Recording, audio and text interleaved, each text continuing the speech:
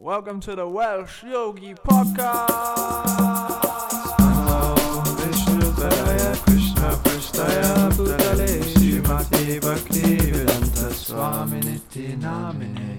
Welcome everyone to the Welsh Yogi Podcast, episode number 23. 23.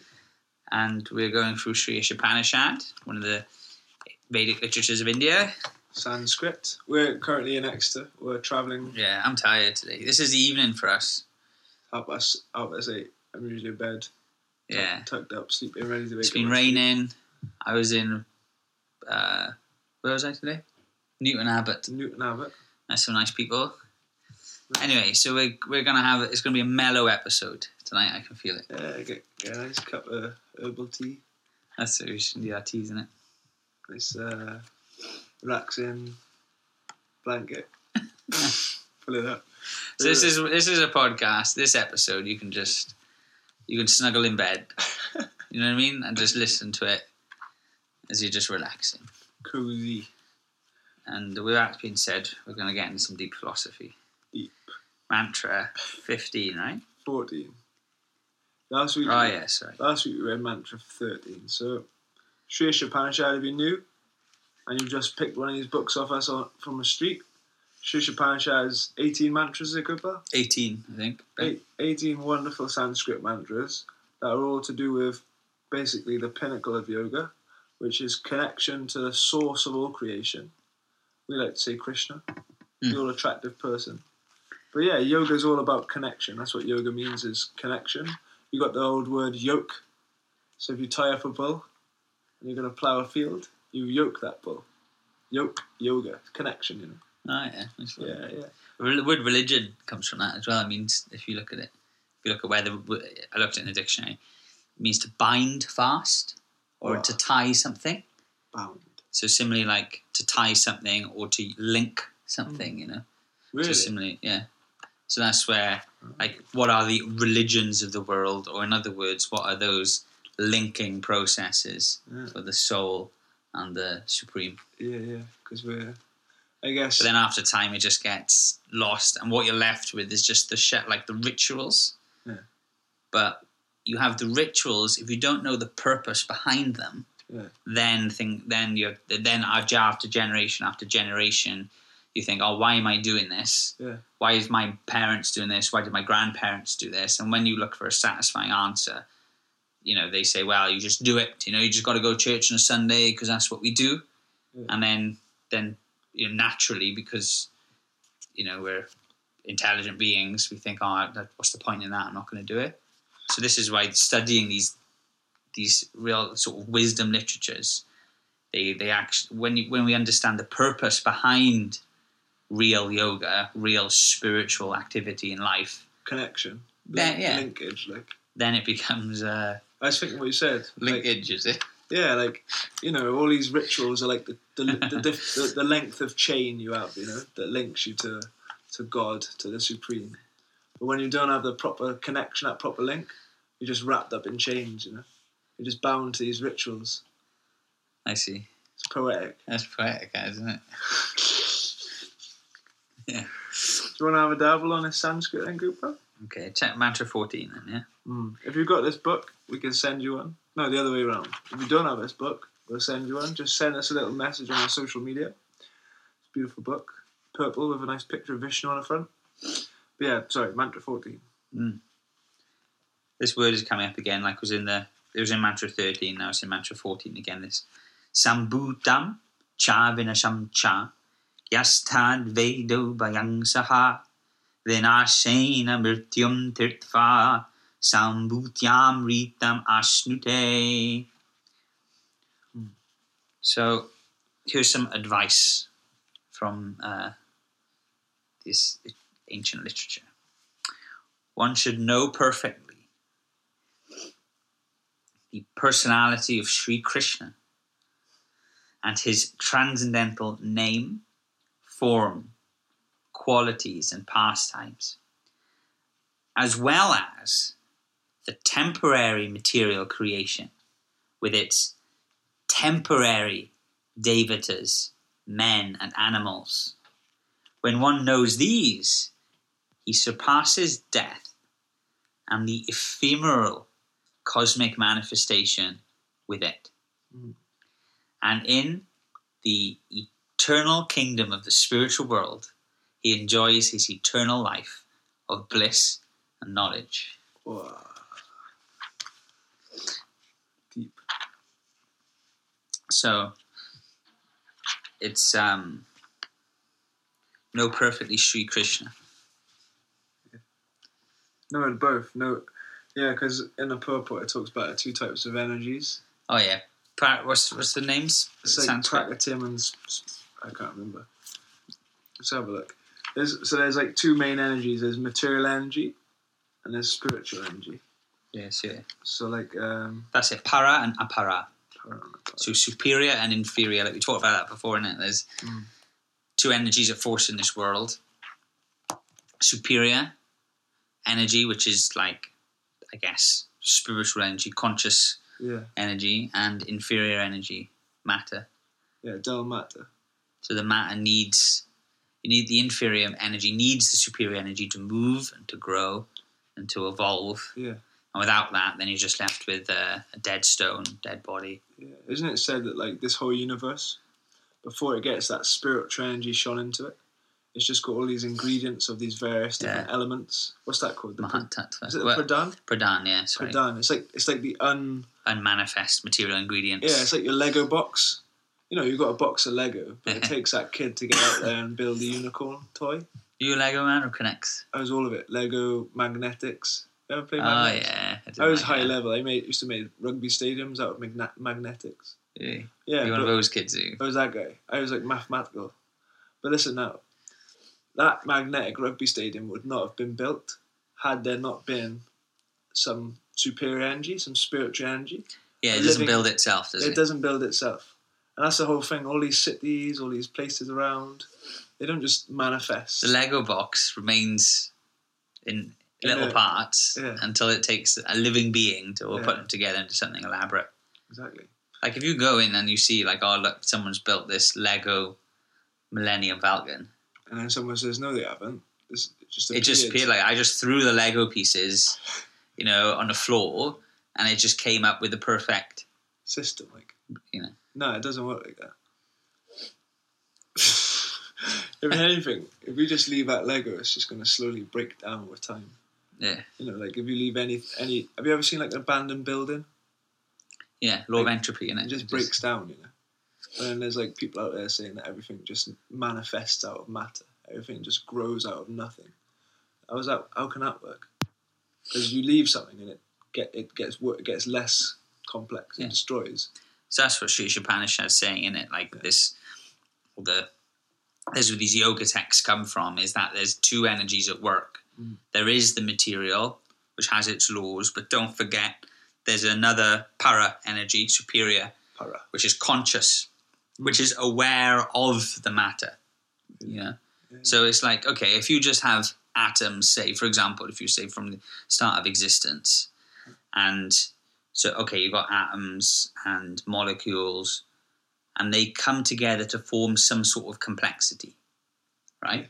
So you've got just a complex combination of matter, and that gets more and more complex. So the question is then, okay, if you think that everything is just what this refers to as apara, or this type of material energy, then at what stage of complexity do all of a sudden you don't just have atoms anymore, but you have the experience of atoms, you have consciousness. Where does it come from? At what type? Yeah, if you're saying that consciousness, which is known as the hard problem in science, if you're saying that comes from some degree of complex. Yeah, it's not come from chemicals because it's the experience of chemicals. It's something that's complete in another category altogether. And we're completely justified in saying this is a different category because it's the experience. You have the observer and the observed. Do you see what I mean? Yeah. So it's because like the needs to be studied. That's what spiritual literature is for, and that's what like we said, yoga is for. Yeah. Study consciousness and the origin of consciousness. Otherwise, if you just study matter on its own, Yeah. but you're not understanding How it's who is studying the matter. Yeah, and the matters. The matters. Anyway, I don't know. It just blew my mind a little bit. To me. It's like I said, we're tired. We've been outside all day in the rain.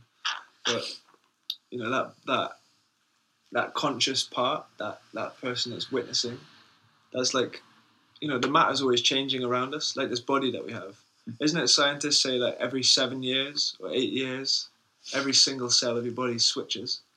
I heard that. Yeah, I don't know if they still accept. How do they that. count? They count every cell, is it? I guess they just assume Yeah, the guess- lifespan of it. Of like a skin cell or something. But like, anyway, like you had a little baby's body, then you have a boy's body, then you have a kid's body, and teenager's body. Sometimes now you have goes into a girl's body. Then, like the body's always changing. The external aspect of us, that material aspect of ourselves, but the consciousness within is remaining the same. I heard today, about the soul, the living entity. Yeah, it's more powerful than 1,000 suns. I hear that as well. Have you heard that before? Yeah, more powerful than 1,000 suns. How could that be? Because the sun's... I tell you what I was thinking today, right? I was looking up at the sun. It wasn't sunny today. Yeah. But, that sun's always just giving off energy. I thought the same thing. You thought the same thing, have you? I was thinking, right, because you have a fire, and it has... This is, it might seem a bit stupid, but, fuel. Yeah. Fire burns through fuel quite quickly. Oh, yeah.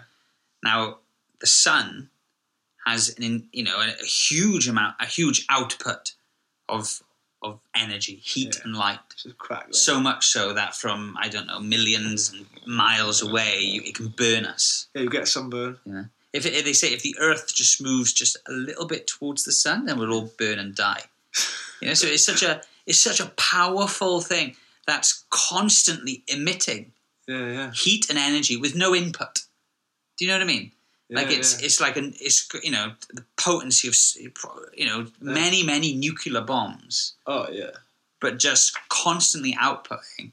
So I was just imagining the power of the sun. How much potency is just within that.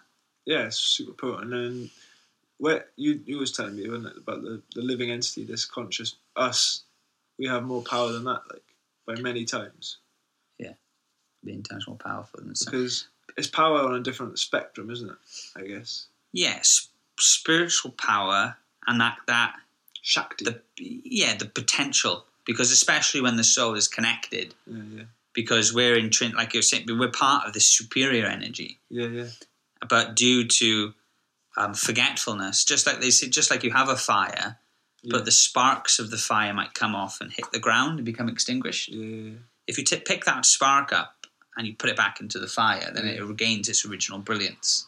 Yeah. So similarly, we're sparks of the Supreme, specifically Krishna, which is described in this verse. But then when we hit matter, we cover it over, we forget our eternal situation. Twisted up in this maze of material life, like.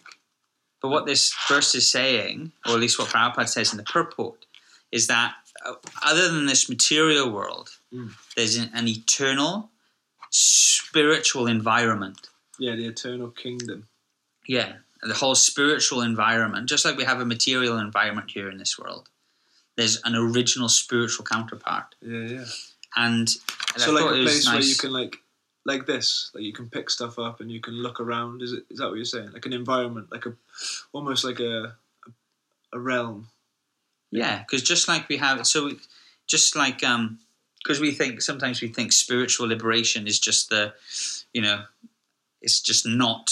It's the antithesis of matter, isn't it? Like that thing. Yeah. Like it's just negation of form, and that's what we think. We think, if everything material, if this is the material world that has form, relationships, senses, sense objects, therefore spiritual life must be no form, no senses, no sense objects. Yeah. But that's actually still just the antithesis of what we know as matter. But what Krishna explains in the Bhagavad Gita is actually this world is a reflection of the spiritual, just like a tree gets reflected on a pond. Yeah. And there's ripples on that pond which warp what that tree looks like, isn't it? Yeah, but still there's an original tree, Yeah. you know. But like that's what I'm saying. This material world is a reflection, but it's a little bit warped. It's not quite the spiritual world. Yeah, it looks like, it looks like the real tree. Yeah. But when you try and touch it, it's got no substance. Yeah, it's illusory. Exactly. So as spiritual beings, we're trying to gain the happiness that we deeply hanker for in this world, but it's always elusive. Trapped in illusion. Yeah. So, which is why I want to come to this point in the purport where Srila Prabhupada explains that one can enter this spiritual environment, which is called Vaikuntha, which means there's no miseries. No anxiety. No anxieties. Sounds nice. Enter these spiritual planets you can't enter without being trained in what's translated as devotional service or bhakti yoga. Bhakti yoga. So that's why spiritual life is a certain type of training. You know, the Krishna calls it in the Bhagavad Gita the art of work, training oneself to live sort of selflessly and spiritually in this world. So then one's consciousness becomes aligned with the spiritual reality. Yeah, this world becomes like a place where you can sort of reawaken your dormant like nature, isn't it? You was calling it cosmic sensitivity training, isn't it? That's what, Someone else called it that, is it? I was talking to a boy today in Exeter about it. Yeah. But like that idea that, everything in this world is designed for us to actually, like, if we can get to the consciousness where we're like, okay, so I'm a spiritual being, and I'm sort of wrapped up in this material body, and I think I'm a material person. And I'm a material girl in a material world. Like that. It's what for who's that? Madonna. Madonna. Yeah. But like we think with that, we're identifying as that, but actually we're spiritual beings. So if we can get into that consciousness, then we see that everything that happens to us is happening for us. So anything bad that happens, it's like, how can I learn from this? How can I sort of what's the message to gain from this? That's what the cosmic sensitivity training is talking about. So it's like every moment is an opportunity to learn, rather than if you're in material consciousness, you're like, if something bad happens to us, which maybe like makes our material circumstance worse, maybe like, what was Takna saying in class the other day about there's like a story of so who can say? I think it's a Chinese story, isn't it? Chinese proverb, like he it's like it was like a king. Oh, he's like a farmer. He's a farmer, and his son, he like something like he got his hand chopped off. No. I messed up. Right? Something happened with his horse first, didn't it? I can't remember the horse. Didn't his son fall off his horse? Broke his arm. Oh yeah, the son fell off his horse. Oh, that is unfortunate.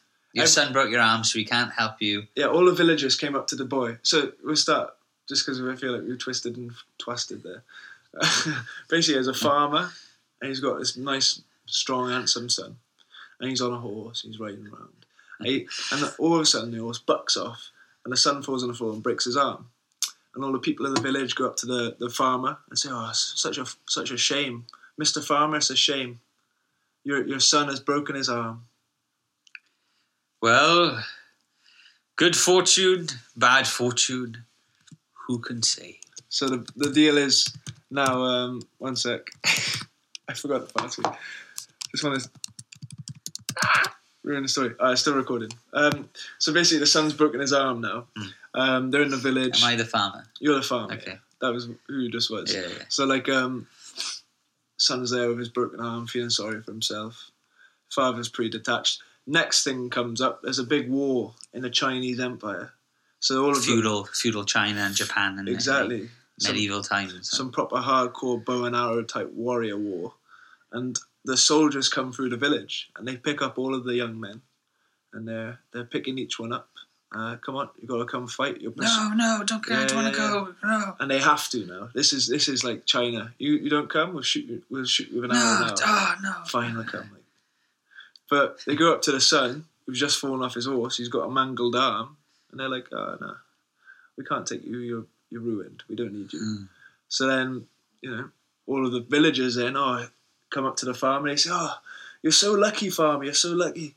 Your son, he's been saved by the war because of his broken arm, Good fortune, bad fortune, who could say? Exactly. There's another one after that, isn't there? There's loads, but the idea is this goes on forever. I got a story. You don't want to say the moral of that story, though? People to understand? It's the same moral. I know, I just want to tie this up. Go on then, Because we were talking about cosmic sensitivity training. Yeah, I know. The whole thing is, everything could happen to us. We can have good or bad things materially, from a material standpoint. But... You just make this point. I'm going to think this story. Yeah. Good or bad fortune, who could decide? You know what I'm saying? So, like, if we just take everything, okay, there's obviously a plan at play. There's something to learn from this. How can I develop my relationship despite the material things? Then, it's a good way to go through life rather than just like, broke my arm, kill myself. I got another story. Okay. Sorry about that. It's the same point though. Oh, okay. Sorry. Because I've been studying the 10th canto of the Bhagavatam and the prayers by the demigods when Krishna appeared, sort of thing. Anyway, they say that. Chapter 2. They start talking about the absolute truth. Yeah, chapter 2. Krishna book. Chapter Krishna 2 of book, Krishna. yeah. If you've got a Krishna book, you can get a Krishna book from the Atma Lounge. Yeah. It's a beautiful book. Amazing pictures and paintings as well. If you're an artist, just pick up the book and look at the paintings every day and it'll uplift your consciousness, guaranteed. Money back. Yeah, don't throw me off now. I'm going to lose my thread. Like That's why I just said all that. So wait there. So yeah, anyone else who want to buy the Krishna book, just jump in and buy a Krishna book. So they say you are the supreme truth, and it's explained then that if one sees the world as truth, then like you're saying, then any negativity that seems to happen, they see it as actually sort of like you said, cosmic sensitivity training, something to learn to be more sensitive, more either compassionate or more tolerant even. There's a king, another story of a king. King. Have you heard the story? He's got an advisor. An advisor, everything he says, the advisor. So anything happens to the king, the advisor says, "Oh, it's the mercy of the Lord." Yeah. It's the mercy of the Lord. And then, so the king, he goes hunting, and he, by accident, I can't remember how he cuts his finger off. Yeah. And he says, and the advisor says, "Oh, it's the mercy of the Lord, my dear king." Yeah. And the king goes, "What do you mean it's the mercy of the Lord?" And he just gets fried. He's just like, "Why do you always say this?" You fool. And he throws him in jail. And then the king's carrying. But then the king gets kidnapped by some rogues, dacoits. We call them. Dacoit. What's a dacoit? It's like a rogue. Yeah, proper like Indiana Jones. Yeah, like they like all into mantras. It is like Indiana Jones because they kidnapped the king and they wanted to sacrifice him to Kali. We were talking about Kali's crown. The queen's wearing the jewel from Kali's crown. Yeah. But these dacoits, they worship Kali, who's like the goddess of and they do human sacrifices. A lot human of them sacrifices. This is like she's got hundreds of arms, a big tongue sticking out. She's fierce. She doesn't actually accept human sacrifices. It's just people for some reason that now they've become warped and they do offer humans. It's heavy. It's rare, but India you still get it in like the hilly tracts of India. And that's Calcutta, isn't it? Kalikutta. Yeah, that's where that got the name from. Kalikutta. A lot of Kali worship goes on in Calcutta, from what I've heard. I've never been. Potentially it's true. Yeah, it's sometimes quite dark worship. She's a goddess of illusion as well. Maya, the material energy in one sense. Yeah. So like this material world that we live in, Kali's like the head sort of deity, you could say. She rides a lion, isn't it? Oh no, that's something else. That's Durga, which is another manifestation of Kali. Yes, but they say like Kali had sorry, like when there's huge wars and stuff, like then all the people who die, then the sometimes Hindus say that is like a manifestation of Kali. Yeah. Destruction, potency. Destruction. But yeah, back to the dacoits, back to the king. The king's had his finger chopped off. He's put his servant in jail.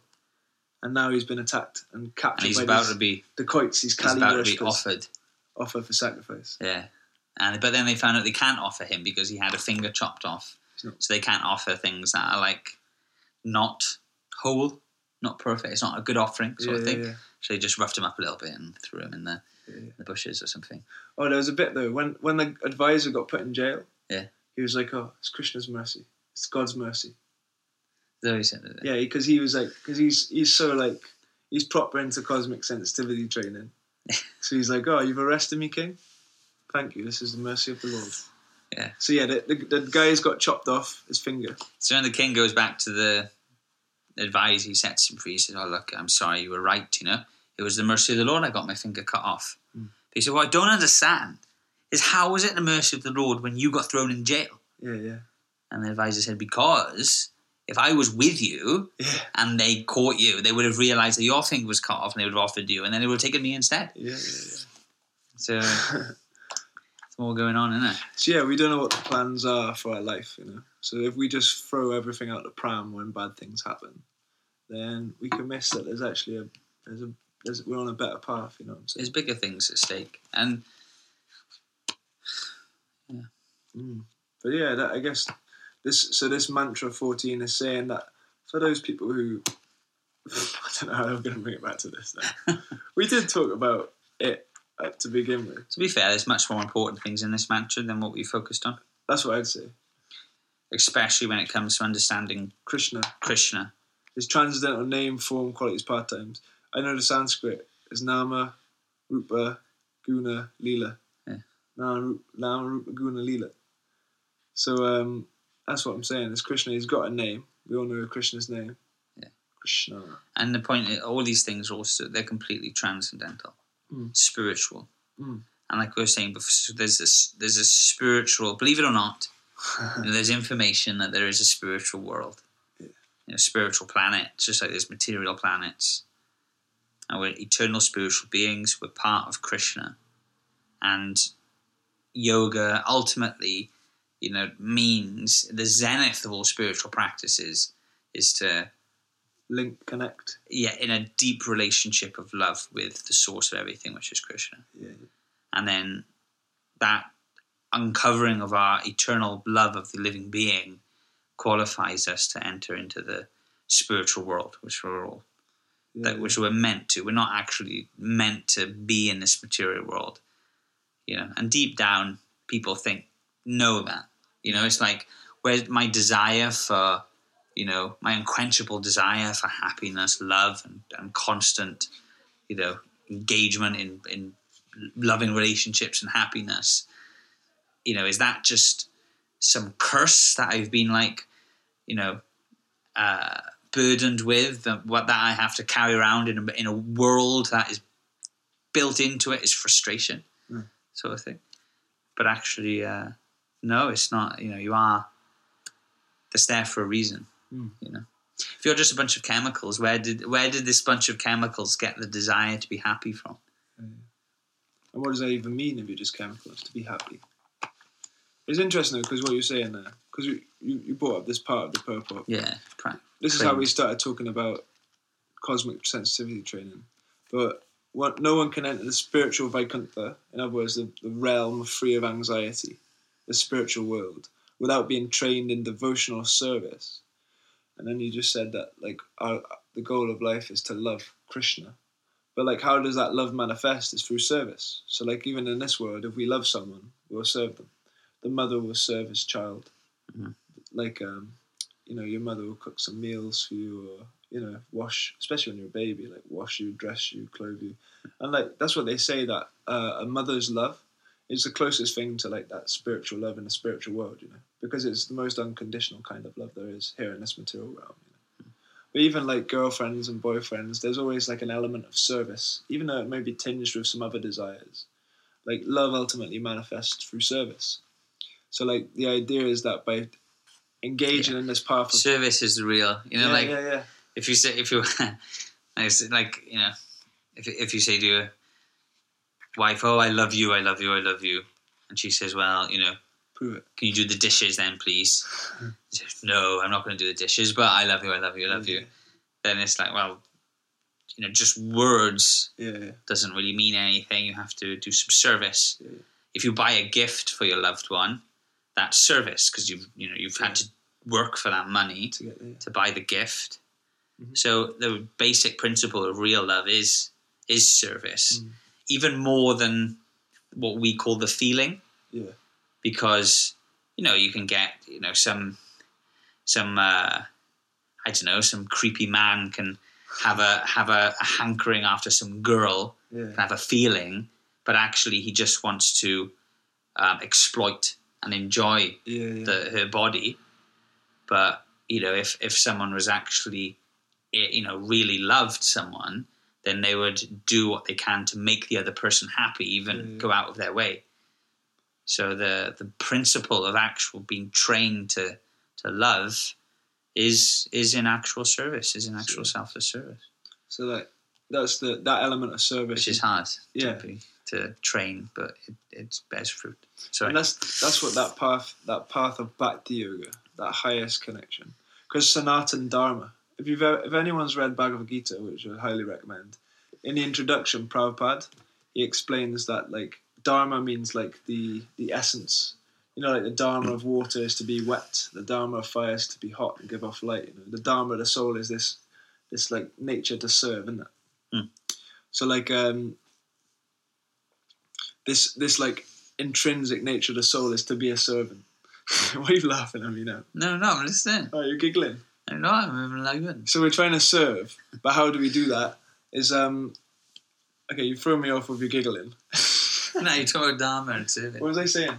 Sorry, I was just like water is to be wet. The Dharma of fire is to be hot. Yeah. It's the Dharma of the soul, the self. Yeah, the self is the serve. Nice. So like so that's what I mean. We all want to love, isn't it? Want to love and be loved, isn't it? Anyway, nice. So back to training though, the path of Bhakti Yoga, the path of actually practicing this is to use this material world that we are in, and we can't escape it immediately. Like we're not just going to pop and become spiritual. The art of Bhakti Yoga is to actually engage all of this material energy that we see and transform it back into spiritual energy through service, which sounds kind of far out and mystical. But like it is quite simple. It's like you engage all of your different senses in the service of the supreme energy. So like one thing, I don't know if anyone knows this, but like some people will. When we cook food, we cook it with this mentality of loving and service and sort of devotion and service. Who does when they cook food? The devotees, the Bhakti yogis, they cook it with this consciousness of okay, I'm going to cook this food and I'm going to offer it to the source of all creation. I'm going to offer this food to Krishna, the love supreme, the most loving being that is available. And that process of offering in that consciousness, and then we actually do offer it. So like we say certain like mantras or prayers, and you can do this at home. You can get a picture of Krishna, or a picture of basically a picture of Krishna, or even like a Bhagavad Gita, and you can cook a nice healthy meal. I mean it's good practice. Even just in everyone's house, if you have a little sacred space in your house, Like, some people have like a little altar, or it could just be a little space with their spiritual pictures and just go, but you need that focal point in your house. That, but yeah, I'm going off track now, but I just finished that though. You just like, you can offer that meal to Krishna, and that spiritualizes that meal. And by spiritualizing it, then you're starting to turn that matter, that food, those atoms, into something spiritual. And actually, I was reading with Daichari, one of the boys, apparently like when you do this, the process of eating this sanctified food, this spiritualized food, it makes the fine tissues of your brain spiritualized, which, it sounds far out, maybe, like you don't have to believe that, but there's definitely something in even just from like a material standpoint, brainwashing. There's something in washing your brain. Like joining, no, I'm joking. But like, there's it's like conscious cooking, isn't it? Pat drum, push drum, plum, plum, plum. Yeah. What are you saying? I'm just trying to remember. I think that we got accused once of putting, the Hare Krishna got accused of putting drugs in the food because people would just get, like this one Christian tried to, he went into Hare Krishna's undercover to try and like, I don't know, expose us or something. Yeah. And he was like saying they must put drugs in the food because it tastes so delicious. And then they called the police, and the police went in and looked at everything, and obviously there's nothing, No. All we do is just offer it with love. Yeah. There's definitely a tangible potency to it. There's tangible potency to just absorb. Yeah, I was going to say before I forget it. Yeah. Just interesting thing. Just pretty out of the blue. Just because I just remembered, I met someone the other day. Yeah. So it's just on his. But he said he did a PhD in studying like religions and stuff. Yeah. But he said in times not long ago. So I guess like. When everyone was like, I don't know if it was Victorian times or probably like even churchly times. Not even long before like World War I or something. Yeah. The average person in Britain used to spend 2 to 3 hours a day in deep prayerful meditation. And you can. So imagine like there's loads of churches around from that period. And it would be part of their day, part of their schedule. That was just done. Everyone did it. Yeah. It's like now we're like, oh yeah, I do meditation, but do Headspace for 5 minutes. Yeah, which is good. Yeah, but I just think it's a shame that we've lost that. Really, that culture of like just everyone. That's what you. Do like and I'm quite attracted by that because I think now we think of like I've got a church and it's just sort of, but if you go just that little bit deeper, you can just imagine like where everyone's going deep in sort of meditation, contemplation, really like going mining deep sort of their own sort of qualities and sounds like and it's a more connected world then, isn't it? Because we think we're connected, we've got social media, this web of internet that's like interconnected. But no, and we're not connected to ourselves. Exactly, to it's connected on that sort of, because we were talking about the external, internal, the material, energy, spiritual energy. It's connected on that material platform. But when you're doing internal sort of yoga, spiritual work, you're connected automatically to all living beings more deeply, because you can start to understand that this person I'm speaking to is a spark of like really potent and divine kind of more brilliant than a million suns. More brilliant. This person's more powerful than a million suns. It's not like here's an ugly boy with. This is Joe from Spa, like. Yeah, it's not just a man working in Spa. This is 1,000 suns. Yeah, it's interesting what you say. Is it? It's interesting what you say. But no, that idea, maybe you can offer some food. Make sure it's vegetarian, because Krishna, what does he say in the Bhagavad Gita? Patram, pushpam, palam toyam. Is that what you say? Yeah, I mean, as one can offer me with love and devotion. Leaf, flower, fruit, water. Yeah, try not to eat any meat or anything, because it just causes suffering and pain to other living beings. More so than vegetables. I know vegetables are alive as well, but you can pick a cauliflower and not kill a plant. Like. You pick an apple and not kill a tree. Exactly. It's brilliant. Speaking of apples, we've been Welsh yogis. Nice to meet you, everyone. Thanks for coming to tonight. We're just going to give you a nice high five virtually and a hug, and make sure you eat all of your spinach. Hare Krishna. All goes to Prabhupada. All goes to Prabhupada. Madhashikshana Chaitanya Prabhu Nityananda Shri Advaita Gadadhar Shivasadi Gaur Bhaktarina Madhashikshana Chaitanya Prabhu Nityananda Shri Advaita Gadadhar Shivasadi Gaur Bhaktarina